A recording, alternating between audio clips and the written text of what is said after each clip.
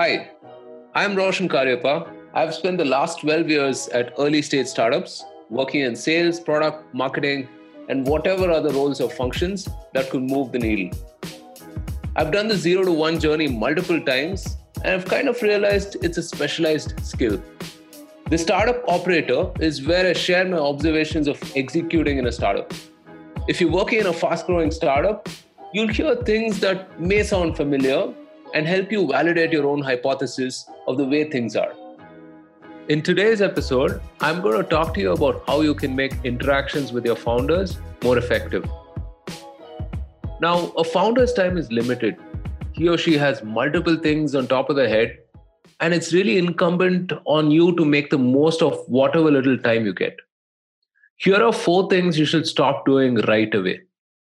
Number 1, posing problems. See, the reason they hired you is so that you could solve their problems, not really throw more problems back to them. Always suggest a possible solution, maybe have a couple of options handy, or at the very least help them think about the problem clearly. And that really saves a lot of time and effort on their part to kind of align with you. Speaking of alignment, number 2, not defining an agenda. What is it that you want to achieve from this email, meeting, or even a conversation? State that upfront so they understand what they're getting into without having to second guess halfway through the conversation and really reorient themselves to the situation.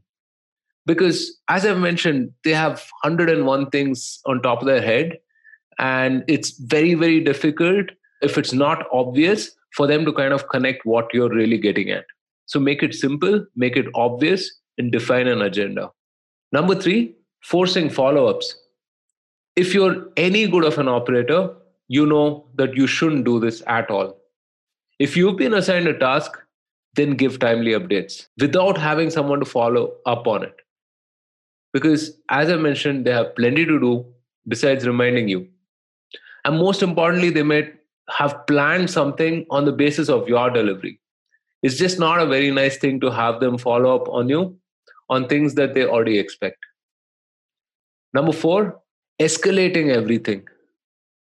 Now, from your perspective, what you're doing is really, really important. But you have to take a step back and think about it from a leadership perspective.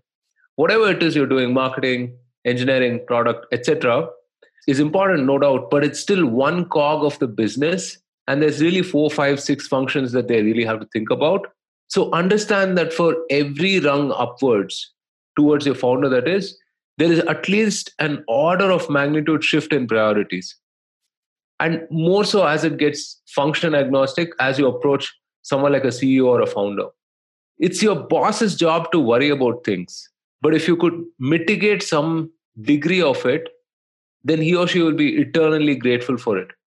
So to summarize again, don't pose problems, define an agenda, don't let people follow up on you, and do not escalate everything to your founders.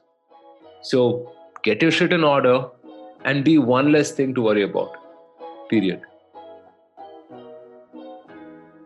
If you like bite-sized wisdom about operating as startups, subscribe to the Startup Operator and share it with other operators you know. The podcast is available on all popular platforms like Anchor, Spotify, Google Podcasts, and Apple Podcasts. Until next time, put your head down and execute hard.